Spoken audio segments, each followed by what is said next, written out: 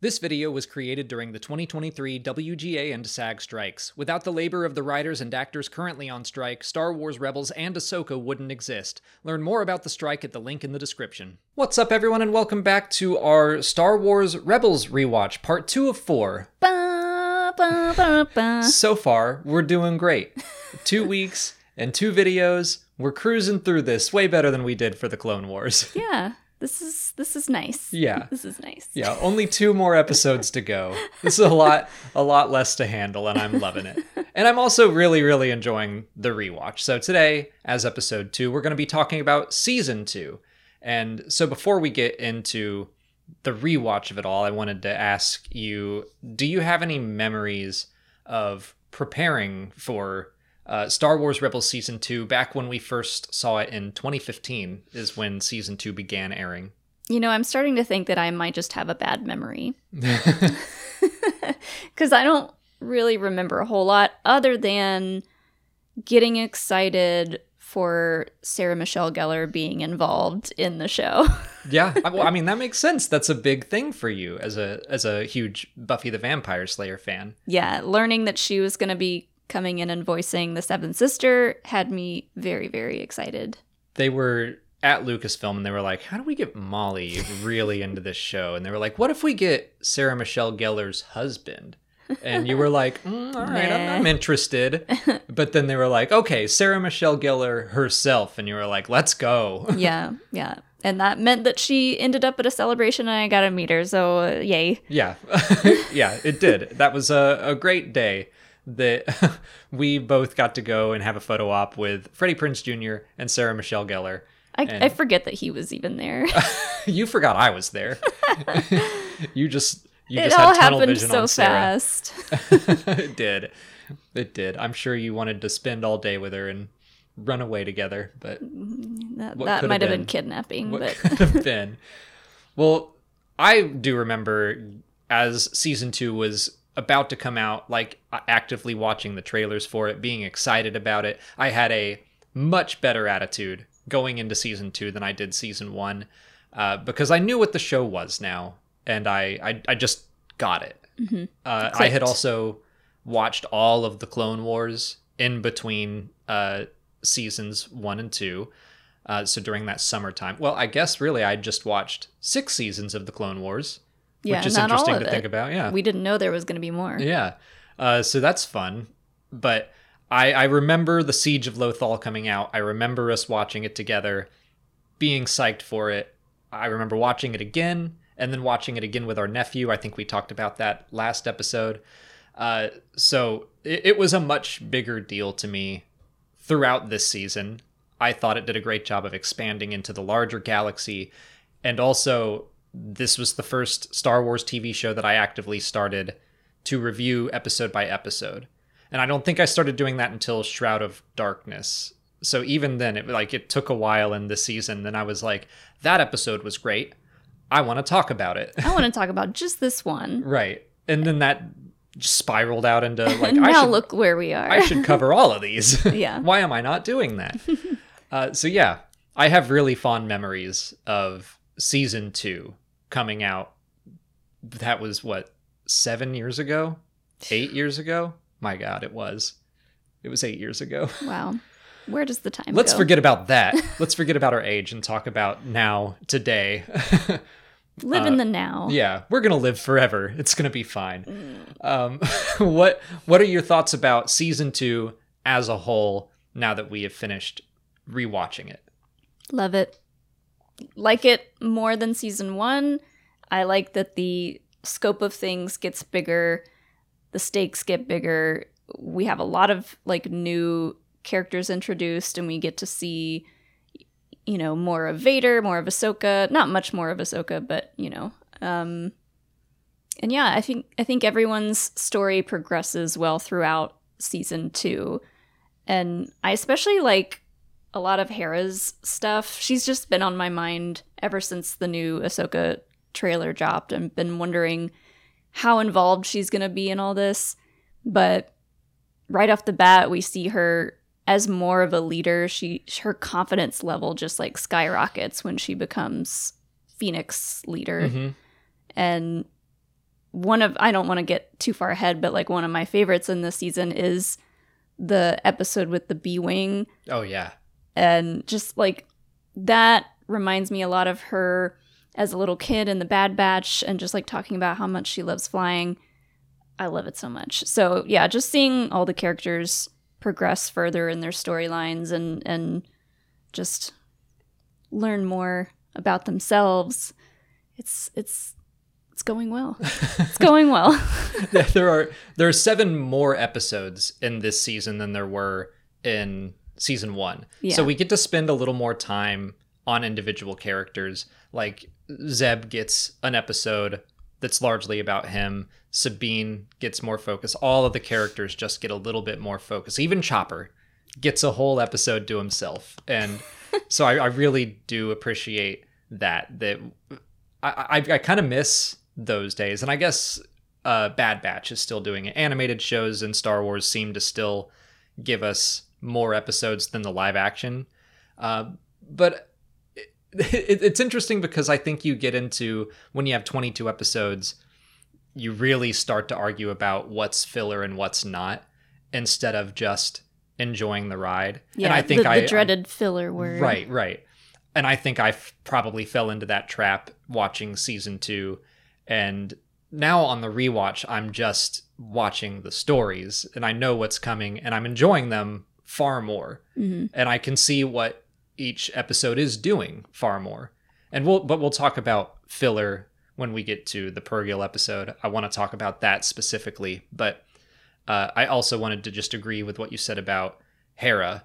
And I really love Kanan's journey alongside of her, where at the start he's like, I don't want to fight another war. I've been through one and it was terrible. And so I get his resistance to joining the rebellion, but because Hera does it so well, he like just comes along and she's an inspiration in that way as team mother. Yeah.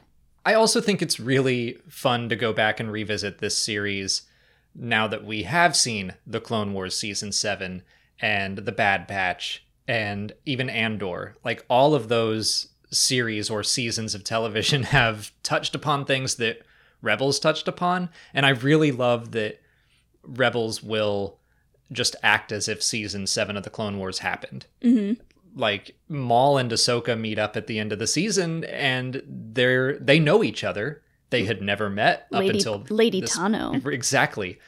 When it was season 6 and that was it of the Clone Wars, we did not know that they had ever met. And so, but Filoni was like, hey, this was the planned ending for the series. They met.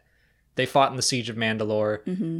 Maul accuses of her of running away, which all she was doing was saving Rex. But yeah, like, I like that he kept that consistent and true to what the original vision of the show was meant to be, so that when it did come out, we're like, yep, it matches. I love that. I wonder if he always knew that, like, if I get the chance, I'm gonna make season 7. So I'm gonna go ahead and plant this here now because I have a feeling I'll be able to do it eventually. Like, I wonder if they knew, because, you know, animation gets worked on so far ahead of time. So who knows what the timeline of creation is on all this stuff. But just like in Filoni's head, no one actually knows what's ever going on in Filoni's head, but just the cowboy hat knows. Just the cowboy hat. But yeah, I'm just curious if he always knew that was going to happen, and he was just like, I'm just going to set some of this stuff up now. Yeah, I think he didn't necessarily know, I would guess, that season 7 was going to happen in that form, but like the Ahsoka book came out, Dark Disciple was exploring stories that were going to happen. So I think he was like, this story is going to be told eventually. So I don't know that he knew that season 7 of the Clone Wars would be a thing, but I think he wanted to stay true to the original intentions, at least. Yeah. But let's get into our next topic of discussion, which is something you brought up, and it is the exploration into the larger galaxy, which is, I think I talked about this in our last episode about how Star Wars television seems to do this in general. I think Rebels kind of set this model of season 1 focuses on a smaller group of characters. Like, let's introduce everyone, get to know them, and then at the end, yeah, Grand Moff Tarkin shows up, and there's Darth Vader as a tease for the next season, and there's Ahsoka. And so then in season 2, they all step out of their smaller world, out of their bubble, and into the larger rebellion, and Darth Vader's here, and more Inquisitors. So did you have a favorite aspect of that? You did already mention the B-Wing, which I wanted to talk about. I think that's a great one. But did anything else jump out at you? I mean, the inclusion of clones, having Rex and all of them show up was huge for a lot of people. And, you know, I'm not like the biggest clone fanatic, but I was excited to see them pop up, and I knew they were there.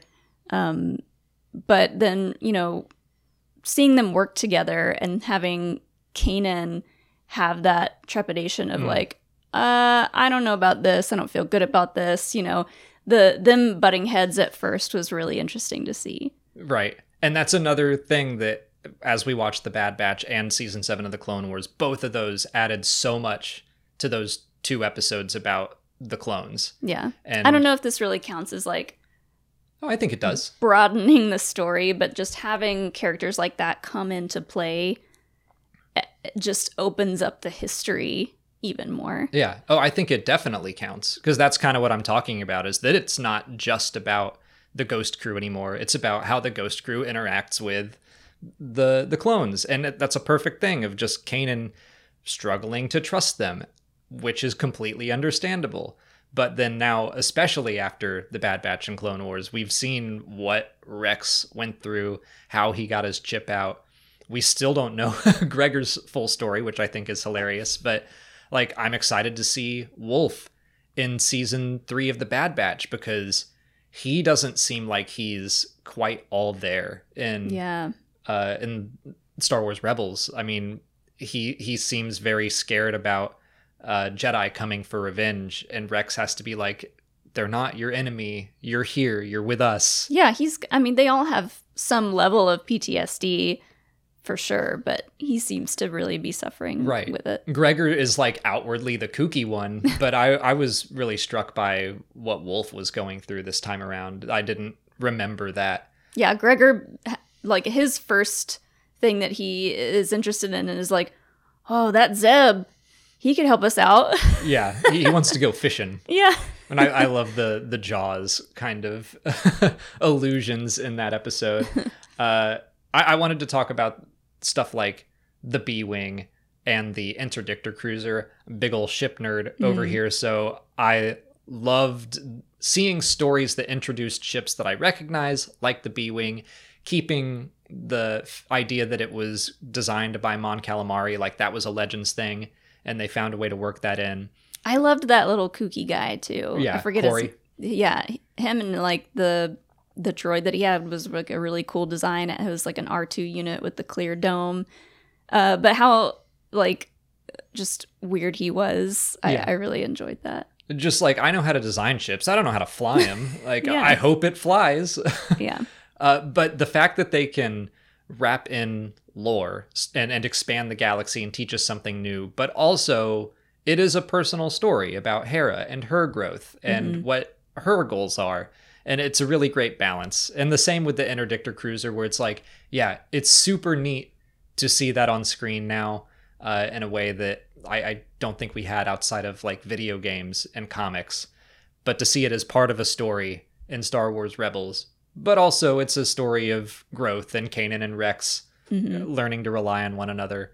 I really enjoy when episodes can find that balance between cool Star Wars stuff that we nerd out about, but also at its core, it's a good story that means something. Right. And I liked seeing Hera and the designer of the ship bond, and eventually him allowing her to be the one to fly it, because he's so like attached to it. He's like, no, this is my baby.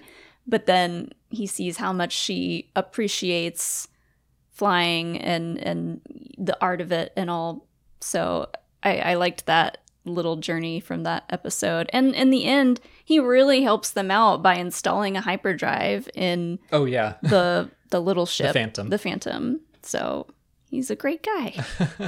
I wanted to bring up the episode Legacy because you made a great point. We've talked about in our season 1 discussion that Rebels does cover a lot of the same themes as Andor, just not as mature, which is understandable. But you talked about the moment we learn about Ezra and his parents and how they died, and that basically they heard his inspirational speech from Lothal, and then they were inspired by it. They started a prison break, got a bunch of people out, but they didn't make it. They died. Yeah. And very reminiscent of Andor. It's Andor. But Andor light. Yeah, well, Andor for kids. It's Andor, but we didn't have to see the heartbreak.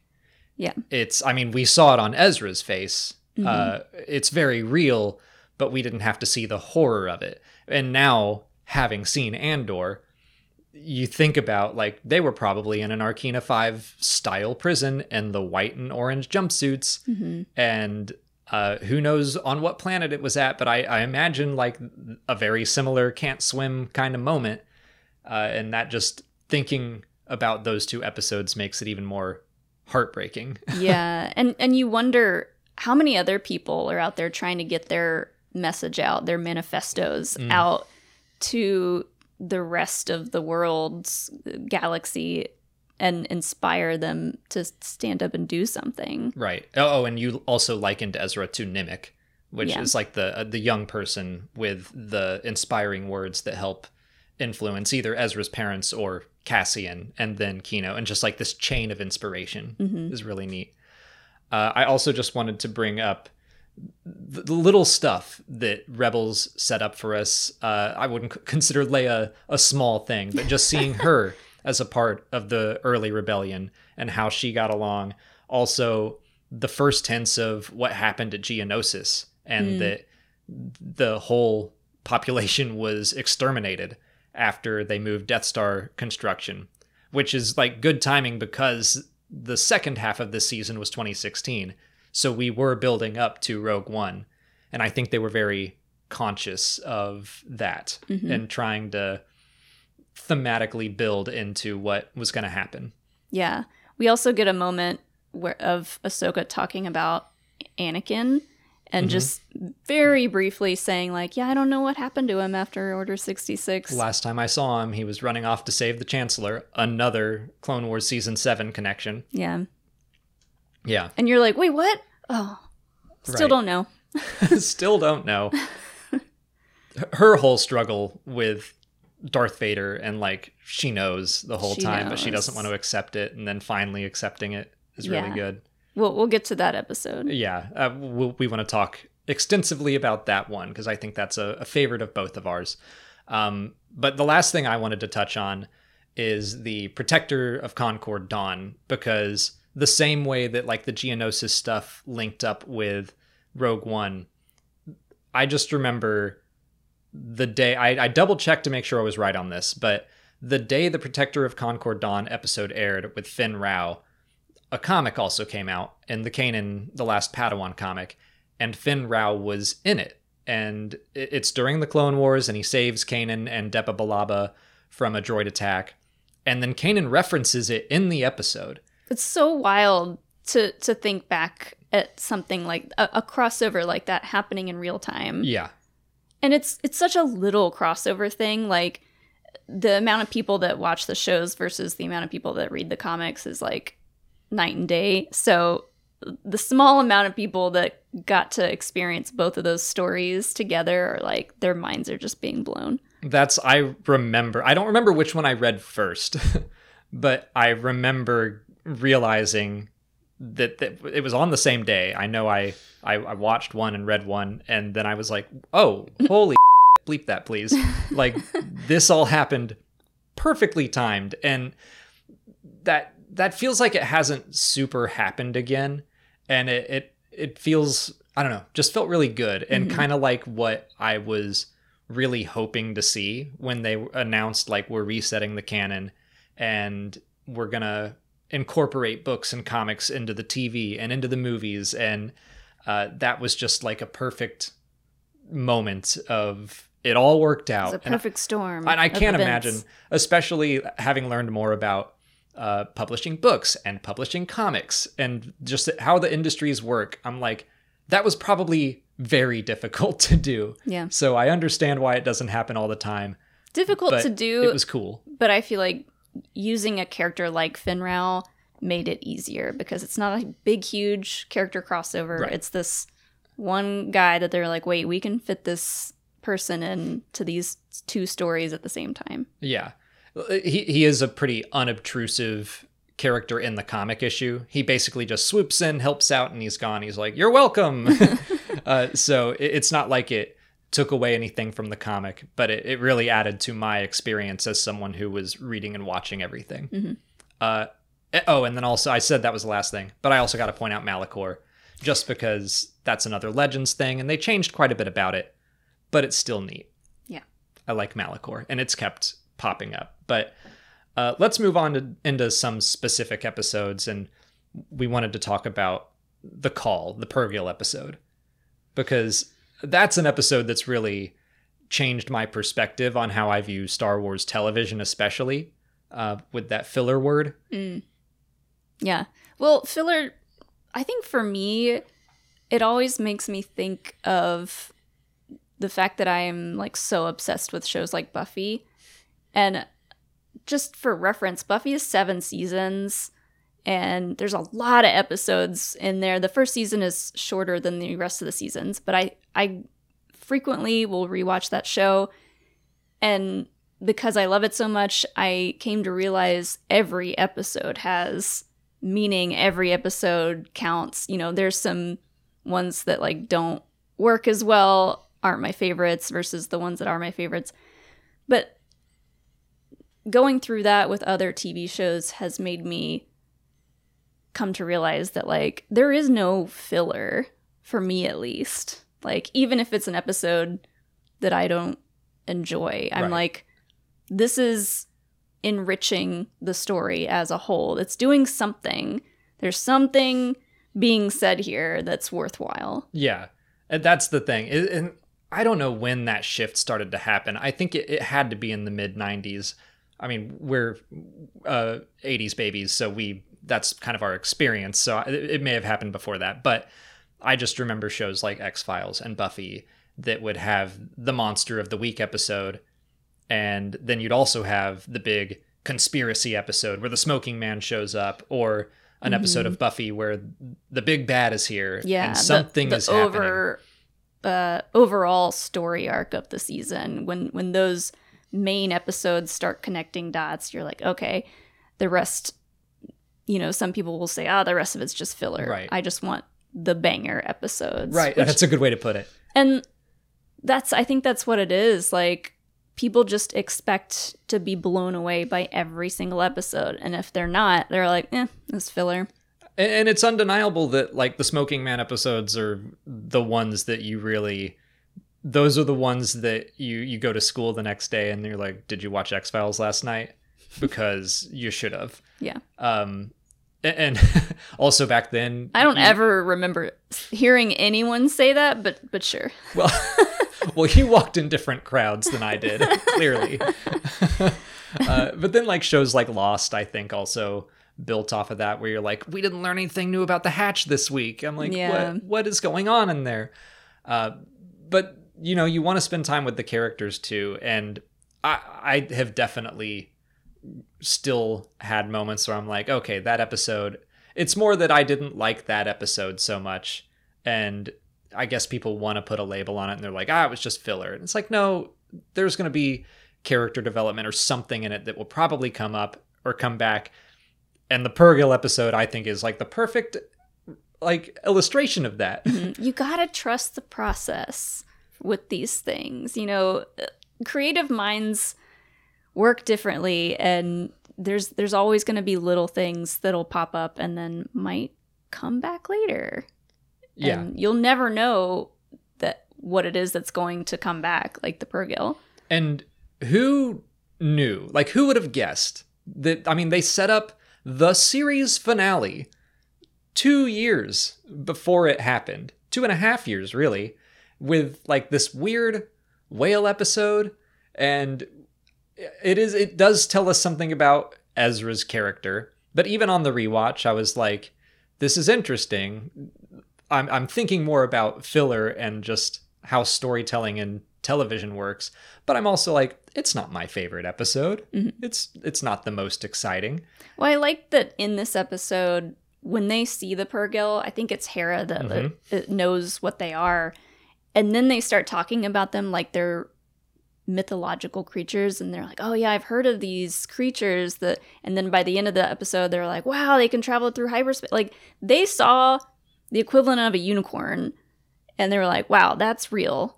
And that's just like a cool experience for people in this universe. And to get to go on that ride with them, it was fun. And you also have Hera, who the stories she has heard or the experiences she has had with them have been negative. Yeah. That like they're a menace, they crash into ships. I've lost friends thanks to Purrgil. But seeing Ezra able to connect with them through the Force, and Kanan is trusting Ezra, and Kanan is like taking jabs at Hera the whole time about how like the Purrgil keep kind of helping them, and he's like, wow, that's so interesting, Hera. Yeah. Don't you think that's interesting? I really appreciated seeing her kind of on the back foot for once, and Kanan obviously was enjoying that. Yeah. And then at the end, because Kanan wants her to be like more open-minded about the situation that they're in, and not just assume that they're there to destroy the ship. And then at the end, we see them all use hyperspace, and everyone's like, wow, the legends were true. And kind of that idea that Purrgil were what inspired people to want to travel through hyperspace, the same way that humans looked at birds and they were like, maybe we could do that. Like, I think that's a fun Star Wars-y connection. And then now we see the Purrgil pop up in The Mandalorian, and people freak out. They're so excited to see them return, and they're gonna be in Ahsoka. Like, we've seen them in the trailer. Well, I don't think people would have freaked out as much as they did if the Purrgil hadn't have been a central part to the series finale of Rebels. Agreed. I mean, there still would have had people be like, oh my gosh, the space whales are back. Yeah, but I do agree with you there. But that's kind of why I have shifted my attitude, because it's like, these people, these storytellers, not always, but often they know what they're doing. Like they have a plan and they know where they're going. And I think Dave Filoni clearly did. And I'm surprised the Purrgil didn't pop up more. Maybe they do and I just forget. But I remember them in the series finale and being like, oh, wow, I was not expecting this. And the fact that you couldn't have done that series finale without this episode, people like to cry filler about, or wanted to at the time. It's like, I love that. And I just remember that when there is an episode where my instinct is like, I feel like not much happened. I'm like, but in 2.5 years, I'll think back to this. It'll pay off. Yeah. Well, let's move on to our discussion of our favorite episode or episodes. And I think the way I wrote this was like, let's talk about our favorite episode. And in parentheses, I wrote Twilight of the Apprentice, because come on, like I knew that was going to be your answer too. And then I asked you and it was, so I'm glad I assumed correctly, but let's talk about that. And then, because that's kind of the default answer, it's one of the best episodes of the series, I think, we'll talk about our second favorites as well. Yeah. So I think we probably both have the same second favorite episodes. Oh, well, let's talk about Twilight first. Oh, okay. Yeah, these episodes are wild. I keep saying that, but we go to Malachor and there's a frickin' Sith temple there. Like, we get into so much Sith lore in this episode that I don't think anyone was really expecting for a show like this. I wasn't. I mean, like, I guess it was 3 episodes before we got the tease of Yoda saying, go to Malachor. And then we had to wait 2 episodes for them to actually do it. So that built up sufficient hype for me. But seeing the wasteland of destruction, seeing the crossguard lightsaber, which was like, we had, I guess at this point we had seen Rogue One, but it was still a nice connection back to The Force Awakens. it's just, again, that great balance of cool Star Wars stuff and lots of character things happening. Oh, yeah. Like, everything comes together. All the Inquisitors, Vader's there, and Maul is there. Maul? I feel like that John Ralphio thing. Like, Yeah. Inquisitors, Darth Vader, running, holocron, Maul. Yeah, I mean, he pops up and you're like, why is he there? How did he get there? And we still don't know. And yeah, just seeing him work alongside Ezra and how manipulative he is. You know, he's not super bad right off the bat. He's like trying to be kind of a good guy and like convince Ezra to like come with him because he can't open the doors by himself. I love that he's dark side Yoda. Like, the way that Yoda presents himself to Ezra is kind Kane of and everything. Yeah, as a false version. Like, one of the first things he says is, "Put away your weapon, I mean you no harm." And he's talking with a different voice and acting a little crazier. And then, like, he's slowly dropping that facade as they get closer and closer to the holocron. And eventually he's just like, yeah, hood's off, I'm Maul, hello. He tells Ezra to call him Old Master, and you're like, well, that's weird. But okay. That was I remember I think they may have done a trailer either for the second half of season 2 or maybe just for the finale. But I remember Old Master was in it. And immediately people were like, brightness, contrast, crank that. Yep, that's Maul. That's Maul. I was kind of like, It's hard to hide a face like that. I wish I hadn't seen that. I wish I hadn't been on Twitter that day or whatever.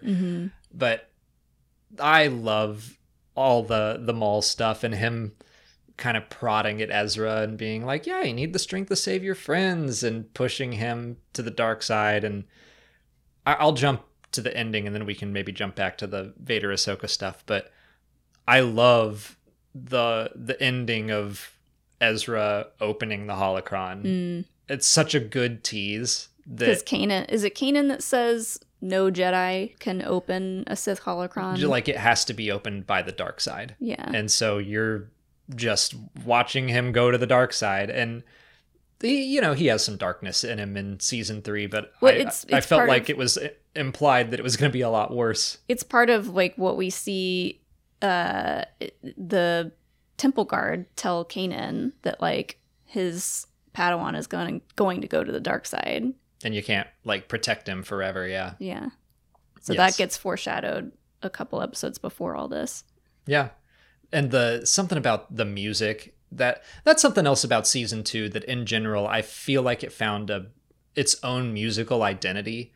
Season 1, I did not remember how many recognizable Star Wars cues were in it. But season 2, they're still around, but you had episodes like Legend of the Lasat when they're flying into the star cluster, and the music is just very unique and different.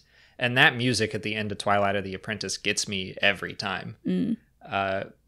Just the silent watching Kanan and Ezra come home, and like Rex thinks that Ahsoka is dead, and then like Kanan's blind and Ezra's opening up a holocron. You're like, what is happening? Things just like funnel into complete chaos, and you're left with this insane 2-part finale, just feeling empty and like, what did I just watch? It's such a terrible cliffhanger, like a great cliffhanger, but like a gut-wrenching one. Especially the Ahsoka stuff. Yeah. Like, it's so vague.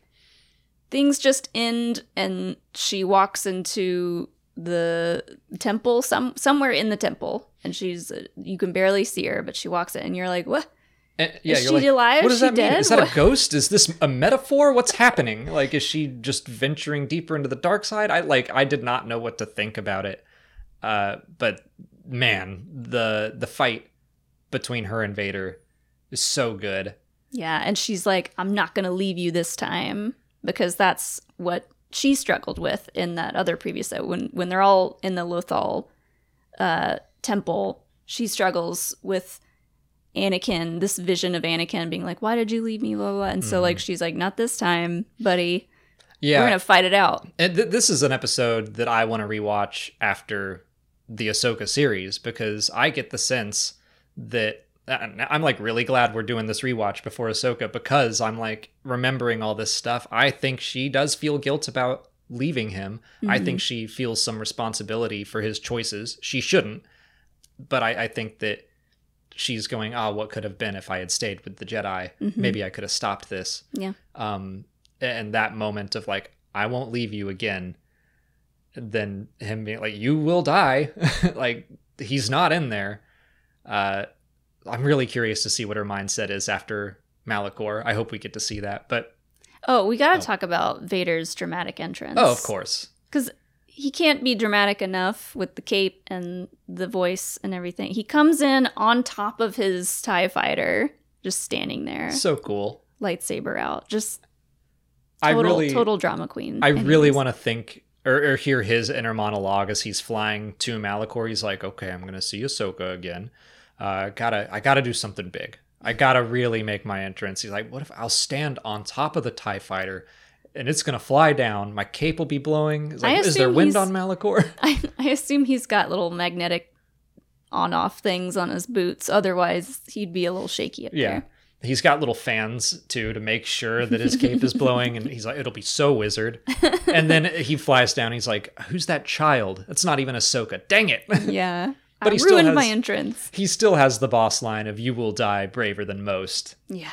That's good. When Ezra says he's not afraid of him, that's such a baller line. I also think we got to talk about the kind of Obi-Wan Kenobi connection where Ahsoka did it first. Ahsoka cut off half of his face mask. Technically, this is later in the timeline than Obi-Wan. How many of those helmets do you think he's gone through? I know. He's like, not again. But that's one of those interesting things where sometimes the live action will bump up against the animation, where I'm sure there were discussions of like, we've done this before, but we do want Obi-Wan to be able to kind of face Anakin. And it was really cool when we did it in Star Wars Rebels. And also, let's be honest, not everyone in the Star Wars fandom saw Rebels. I mean, like, most Star Wars fans just watch live action stuff. It's honestly there's maybe a few other ways they could do it, but it's the only way you could have Obi-Wan seeing his real face. Right. Part of his real face, for that reaction. And I'm sure they were like, we did this in Rebels, but imagine how cool it would look with Hayden Christensen behind the helmet. Yeah, I fully agree. They made the right decision. They should do it again. But the unfortunate flip side is, for someone like me who just overthinks and overanalyzes everything, the second it happens, my mind is immediately like comparing it to Rebels. And I wish that's on me. I just wish that weren't the case. Yeah. But I still think it's great hearing the Matt Lanter, James Earl Jones voice, just exactly like they did Hayden and James Earl Jones and Obi-Wan Kenobi. It's so cool. But that, like, when he uses his voice for the first time after his helmet gets chopped off, that's what I was about to talk about. She kind of perks up and she goes like, Anakin, and he has like a split moment, but then you see he has eyebrows, which was like a big controversy, big thing. Hold on. But it was there for a reason, because you had to show him going from kind of like slightly hopeful to angry. And you really need eyebrows for something like that, especially in animation. So yeah, I love watching his eyes just jitter a little bit. It's like she's trying to get through to him, and it kind of works, but not really. Yeah. And I should have brought this up when, at this point it was weeks ago, but we talk about the difference in animation and live action, and some things are just going to change. They just are. And that's one of those choices that they knew Darth Vader didn't have eyebrows anymore, but to get the emotion of the scene across, they gave him eyebrows. I'm sure they tried it without it, and they were like, it's just not as good. And then we wind up getting questions for years of like, well, what's canon? What version of Vader is the canon version? I'm like, it doesn't matter.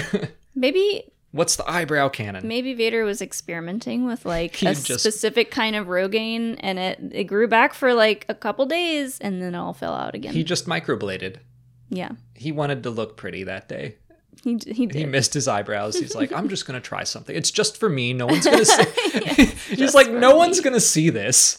I can do this for me. And then his face gets chopped off. He's like, dang it. Does he have fancy underwear on too? Yeah. It's just for me. Yeah.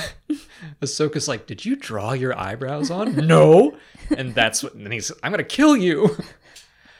Okay. Well, I think that's a pretty good segue, the Ahsoka Anakin stuff, into some of our second favorite episodes.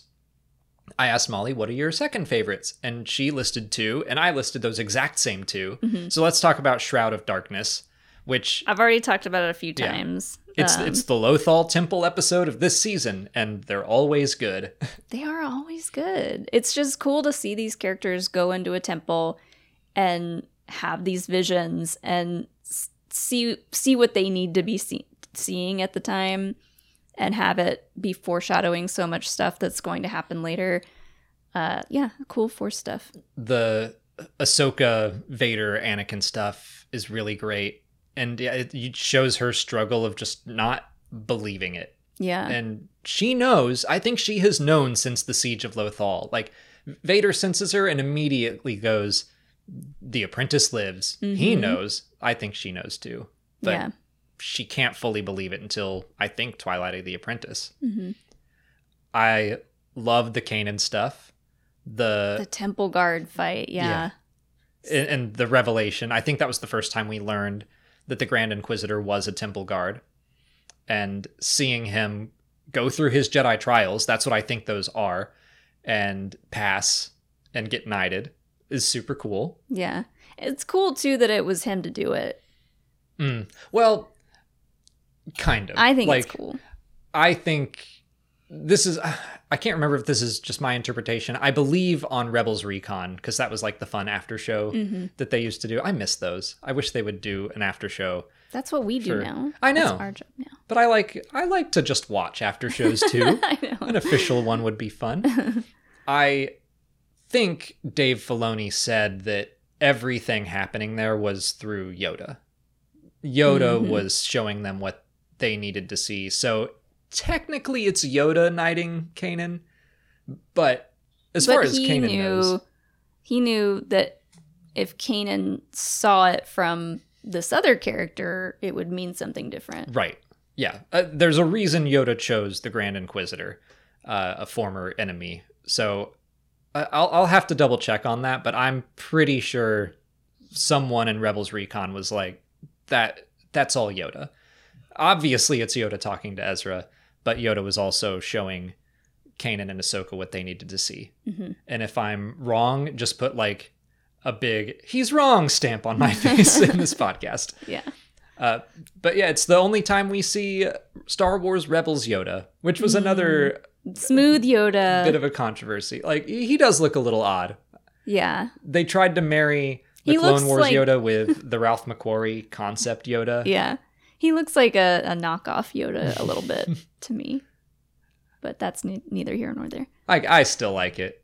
It's the voice that really sells it. Yeah. And I talk about this scene, or these scenes, all the time, of Yoda's message to Ezra that winning is not as important as how you choose to win. And he's trying to get through Ezra's brain to not be so concerned about killing Inquisitors. He's like, but Ezra raises great questions of, is it wrong to fight? But that's what Star Wars is. Like, knowing when it is the right time to fight. This is a good time for us to be watching this too, because we just finished Clone Wars, where it kind of ends very ambiguously, and like Yoda's like, was this all for nothing? Yeah, Clone Wars Season 6, we should say. Season 6, yeah. Should we have not even gotten involved in all this? And that's kind of what he's talking about in this episode. Like, were we right to fight? Dunno. And that is one of the biggest challenges of knowing when you are fighting for the right reasons, when you're fighting for yourself, for selfish reasons.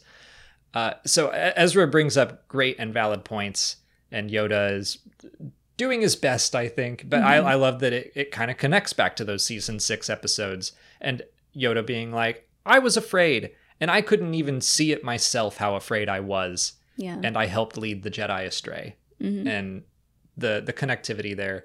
It's weird that both those Lothal Temple episodes connect with season 6 so strongly. Yeah. I like that. The other favorite episode we wanted to talk about was the Honorable Ones. I remember being psyched for that one when they like announced not the teaser, but the episode synopsis. It just said Zeb and Callus get stuck on a moon and have to work together to survive. And I was like, hell yes. That happens so frequently in stories. You know, you'll have a good guy and a bad guy stuck together in a situation, and they're not immediately going to just kill each other. They're going to have to work together and help each other out in order to get out of this predicament. I loved that, like, from the start. And then watching the episode itself, it did not disappoint. I liked them finding common ground. They also backpedal on Callus a little bit on his part in the destruction of Lasan. Yeah, he talks about his unit that he was working with there and how like the Lasat warriors like killed everybody but him. That was kind of a different part. That was on Onderon. He talked about a Saw Gerrera unit and a Lasat person killed all of his people, all the injured people. But he tells Zeb about it, right? Yeah, he does. Yeah. And Zeb, you can tell, like, has a little bit of pity for him for a moment. And says, you can't judge all of us the same way. And Callus is like, would you say the same thing about Imperials? And but the fact that Zeb starts to get through to him and Callus sees that he's on the wrong side. Mm-hmm. He doesn't know it yet, but knowing where he goes in this story, he hasn't accepted it. This is definitely the start. Yeah. And when he watches Zeb get welcomed back into his family, and they're all excited to see him, and he's like, no one's going to come for us. The Empire won't come for us. Yeah. But he somehow does get off, and no one cares. Mm-hmm. Like, he's limping around the hallways, and they're just like, hey, Agent Callus, whatever. Yeah. He's got a broken leg. Right. But no one cares. It would not have made a difference if he never made it back. And I like that he's starting to see that. Mm-hmm. But it's just like in Bad Batch with Crosshair. Right. Exactly. He doesn't realize that this family unit is so important, and the Empire does not care about him. If they lost him, they would just replace him. Yes. With someone with far less interesting incredibly similar facial hair. Okay, we're through our favorite episodes, so I just wanted to run through some other notable moments that I wrote down as we were watching them. First, let's talk about the future of the Force and the baby Ithorian. How did you feel about that? I had feelings. You cried. About that. I wasn't I didn't remember that episode, so I wasn't expecting seeing the baby Ithorian, and I didn't remember what it looked like, and it just caught me off guard, and I did cry a little bit. I warned you. I was like, cuties are coming. Get ready. There's babies in this episode. You didn't warn me enough. If I had told you there's a baby Ithorian in the episode, I think you would have been like, okay. It's probably ugly, whatever. Right. The second it pops up, you were just so happy. It's little round eyeballs. It's so cute. So big. Let's talk about Hondo Ohnaka. It's his return. Hondo. I didn't always love him, but when he pops up in this, his swagger is unmatched, and he's hilarious. He is very confident, despite having no pirate crew left. He's very different than we last saw him in the Clone Wars, where eventually he lost control of his pirate crew and he's just out on his own. Mm-hmm. But everything he says to Ezra, especially when they're double crossing each other, and he's just so proud of Ezra. You mean Jabba? Right, Jabba. There's a moment where Ezra declines to help him do something after he had just double-crossed them. Oh, wait, no. Does Ezra tell him that he's Lando in this one? Yeah, he does. Jabba, Lando. Right. He's always lying about what his name is. You're right. But they refuse to help Hondo get off of like a space station. And Hondo's just like, I'm so proud of you. Yeah. Even though they're declining help, he just loves Ezra. He's like, I've taught you well. It's fun to see Hondo growing through people like Katuni and the Jedi younglings and now Ezra. All of these young Jedi characters getting through to him and changing him for the better. Yeah. A little bit. He's still a little rascal, but, you know, he's not heartless. I mentioned several of these before, so I'll skip them. Like flying into the star cluster, I really like that. I wanted to talk about Rex and Ahsoka reuniting, which I thought was that hug. very moving. And now they're going to have to do it again, I assume, because Rex thinks that she died on Malachor. So I hope we get another heartwarming reunion in Ahsoka with Tim Morrison. And the last character I wanted to bring up was AP5 and his episode, because I know you love AP5. Yeah, this was kind of Chopper's solo episode, but it became a cute little droid buddy cop movie. Buddy cop, yeah, I guess a little bit. I love Chopper pulling this Imperial droid to the rebellion. Yeah.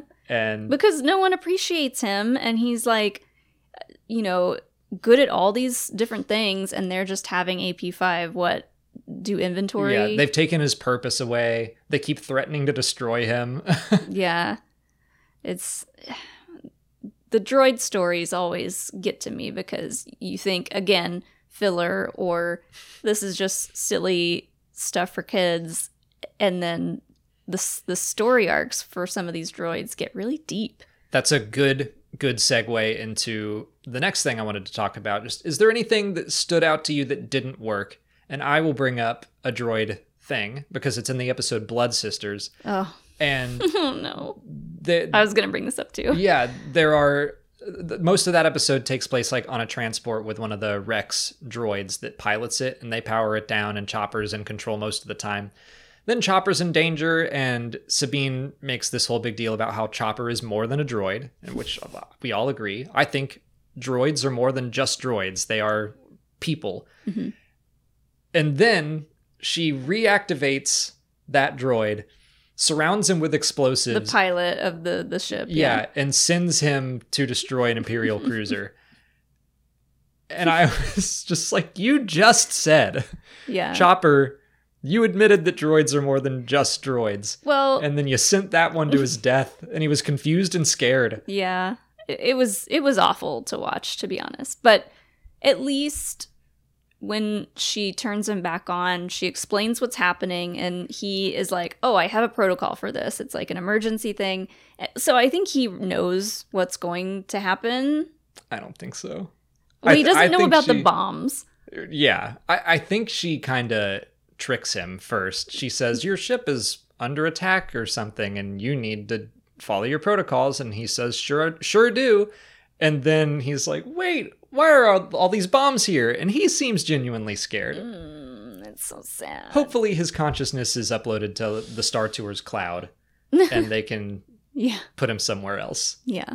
We do know that's possible, but I just felt like that was a conflicting thing within minutes of each other. Yeah. I wonder if Sabine just doesn't feel the same way about droids as everybody else. She feels good about Chopper. She knows that he is important to her, but she needs to expand that to other droids. I also wanted to just talk about, I wouldn't have minded more Vader or Ahsoka, because I forgot how little they were in this season. Mm-hmm. They're not in it much. I mean, I kind of appreciate that, to be honest. On a level, I do too. Vader is Vader, and like anytime he's around, it's a big deal. And so the more he's around, the less mystique there is around him, especially what he's up to. He can't be the one chasing after them, and they can't keep escaping him. So I like that the Inquisitors are his replacement in the story, his henchmen, right? But I wouldn't have minded seeing more of what he was up to. What was he thinking about after learning that Ahsoka was alive? Stuff like that. Little character beats would have been cool. But I just forgot that Ahsoka wasn't in this season as much as I remembered. I was thinking like, it's season 2, the Ahsoka season. Yeah. Well, but not really. Again, I think it's about not wanting to use that character as a crutch or have her overshadow the main characters of their own show. I agree with you there, but I think they could have done a little bit more. Okay. But it is great when she pops in and in the Future of the Force episode and just handles the Inquisitors no problem. Yeah. They use her very effectively when she's around. But I could have stood to see a little more. interesting that you say that, and then wasn't the biggest fan of the Ahsoka episode in Mando. Yeah. I don't know. Get it.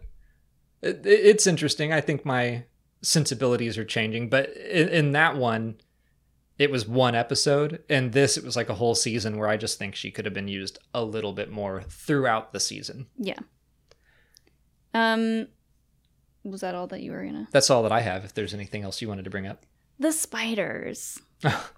I don't like spiders anyways, but like, it just felt weird to me, and this is probably just because I know what happens later on, but that Ezra couldn't like use the Force to like get through to them, and so they were just like butchering them the whole time, and I was just like, there's got to be a way around this, right? Without like murdering all these innocent creatures. That's another Star Wars thing. It's very similar to the droids, I think, where Star Wars sometimes doesn't know what to do with droids or animals, where we're taught that nature is part of the Force and all life is valuable, but then Cal Kestis is running around beheading those birds on Kobo. Mm-hmm. And I mean, I hate those birds, so good on you, Cal. Yeah. But it's a mechanic, though, that you need especially for a video game, but in the show, right, you need adversaries. You need like enemies for the main cast to fight. And it's easy when there's stormtroopers around because you're like, yeah, no, they're the bad guys, or Inquisitors or whoever. But yeah, when it comes to animals and droids, they're not so clearly evil. And so I get it, but I was kind of just bummed that they had to spend that whole episode just like slaughtering them or trying to. Star Wars is like, all life is valuable. Unless they're scary monsters, then you do what needs to be done. But that is part of the pulpiness of Star Wars, right. And you got to just find a middle ground. It's one of those story things that I totally agree with you, but you also just have to let it go because you're right. There needs to be some action and some scary, creepy crawlies And it is nice whatever. That they didn't just like set them all on fire and leave. Like they figured it out that they don't like these little beacons. Yeah. And then they kind of like use those to keep them away. Right. They do find a solution. But along the way, they're killing when it's kill or be killed. Yeah. So there's a balance there. There's a few moments where, like, I feel like Rex and Kanan are having fun trying to blow them up. Rex does do a really cool drop kick on one of them. Yeah. He's Rex like, I'm just going to manhandle this one and see what happens. Okay. To keep talking about that episode a little bit more, there were two characters that were kidnapped by the spiders, Rex and Lieutenant Dicer. They find Rex and they're like, let's go. You just found Rex alive. No one's going to look for Dicer. You're not going to find remains. You're just going to be like, well, she's probably been eaten, right? Oops. They're just like, let's go. Yeah. Well, we're going to close out our discussion the same way we did last time, which is an update on the Chopper body count. So in season 1, according to my count, he killed 7 beings. I think it was 6 stormtroopers and a droid. So I'll let you again guess, how many people do you think Chopper killed in season 2? Did we figure out that whole ship that Chopper took down? Did we figure it out? Did you figure it out? I figured it out. Oh, God. Because I remember, which episode was that? That's Stealth Strike with the interdictor cruiser. Right. After that episode, I was like, oh my God, did Chopper kill an entire ship's crew worth of people? So body count, I don't know, upwards into the hundreds. Hundreds. Okay. So in that episode, I don't have any idea of like how big of a crew would be on that size of a cruiser. It's funny, in that episode, at first, I think he kills 3 people, probably. And so I wrote 3 down. And then he turns the interdictor cruiser on so that it not only destroys that, but it pulls 2 Arquitens class cruisers into it. So he destroys 3 ships.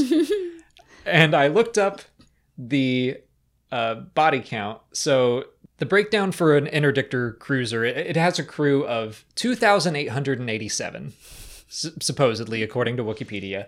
The 2 Arquitens each have a crew of 850. So, So we're well into the thousands. yes. But we do know that Admiral Titus survived. He got off in an escape pod. So I did subtract 1 off of that number. 1. He set off all the escape pods, and he was in one of them, and was just like, no one else gets off. Right. And then I think I added 3 back in, or maybe I didn't, because I think he does kill 3 others. So that would be 4,589 people in season 2. So his total is up to 4,590. 4,600. Well, that actually turned out to be a nice round number. All right. Well, there you go. Wow. Chopper, 4,596. Stop doing math. I can do math. Stop. I'm sorry. No one cares. We'll just estimate it to 4,600. Chopper's a little chaos bucket, and I love him. This is when he went from like, I'm protecting my family, to Chopper the war criminal, I think. Yeah. He's like, wait a second. I can do a lot of damage here. Hold on. Let me do this real quick. It's funny that when we were watching season 1, I was like, oh, he doesn't do as much as I remembered. And then we got to season 2, and in one episode, I was like, oh, there it is. Okay. All right. But that's going to wrap up our season 2 discussion. We will keep updating the Chopper body count with season 3. I'll try to get my math better. But that's it for season 2. So thank you all for hanging out and watching with us. Let us know your thoughts on season 2 if you're rewatching it with us. Mm-hmm. If you haven't already, please like this video, subscribe to the channel. Follow us on Twitter, Instagram, Facebook, TikTok, and Threads. And consider checking out our Patreon page. As always, thanks for watching, and may the Force be with you.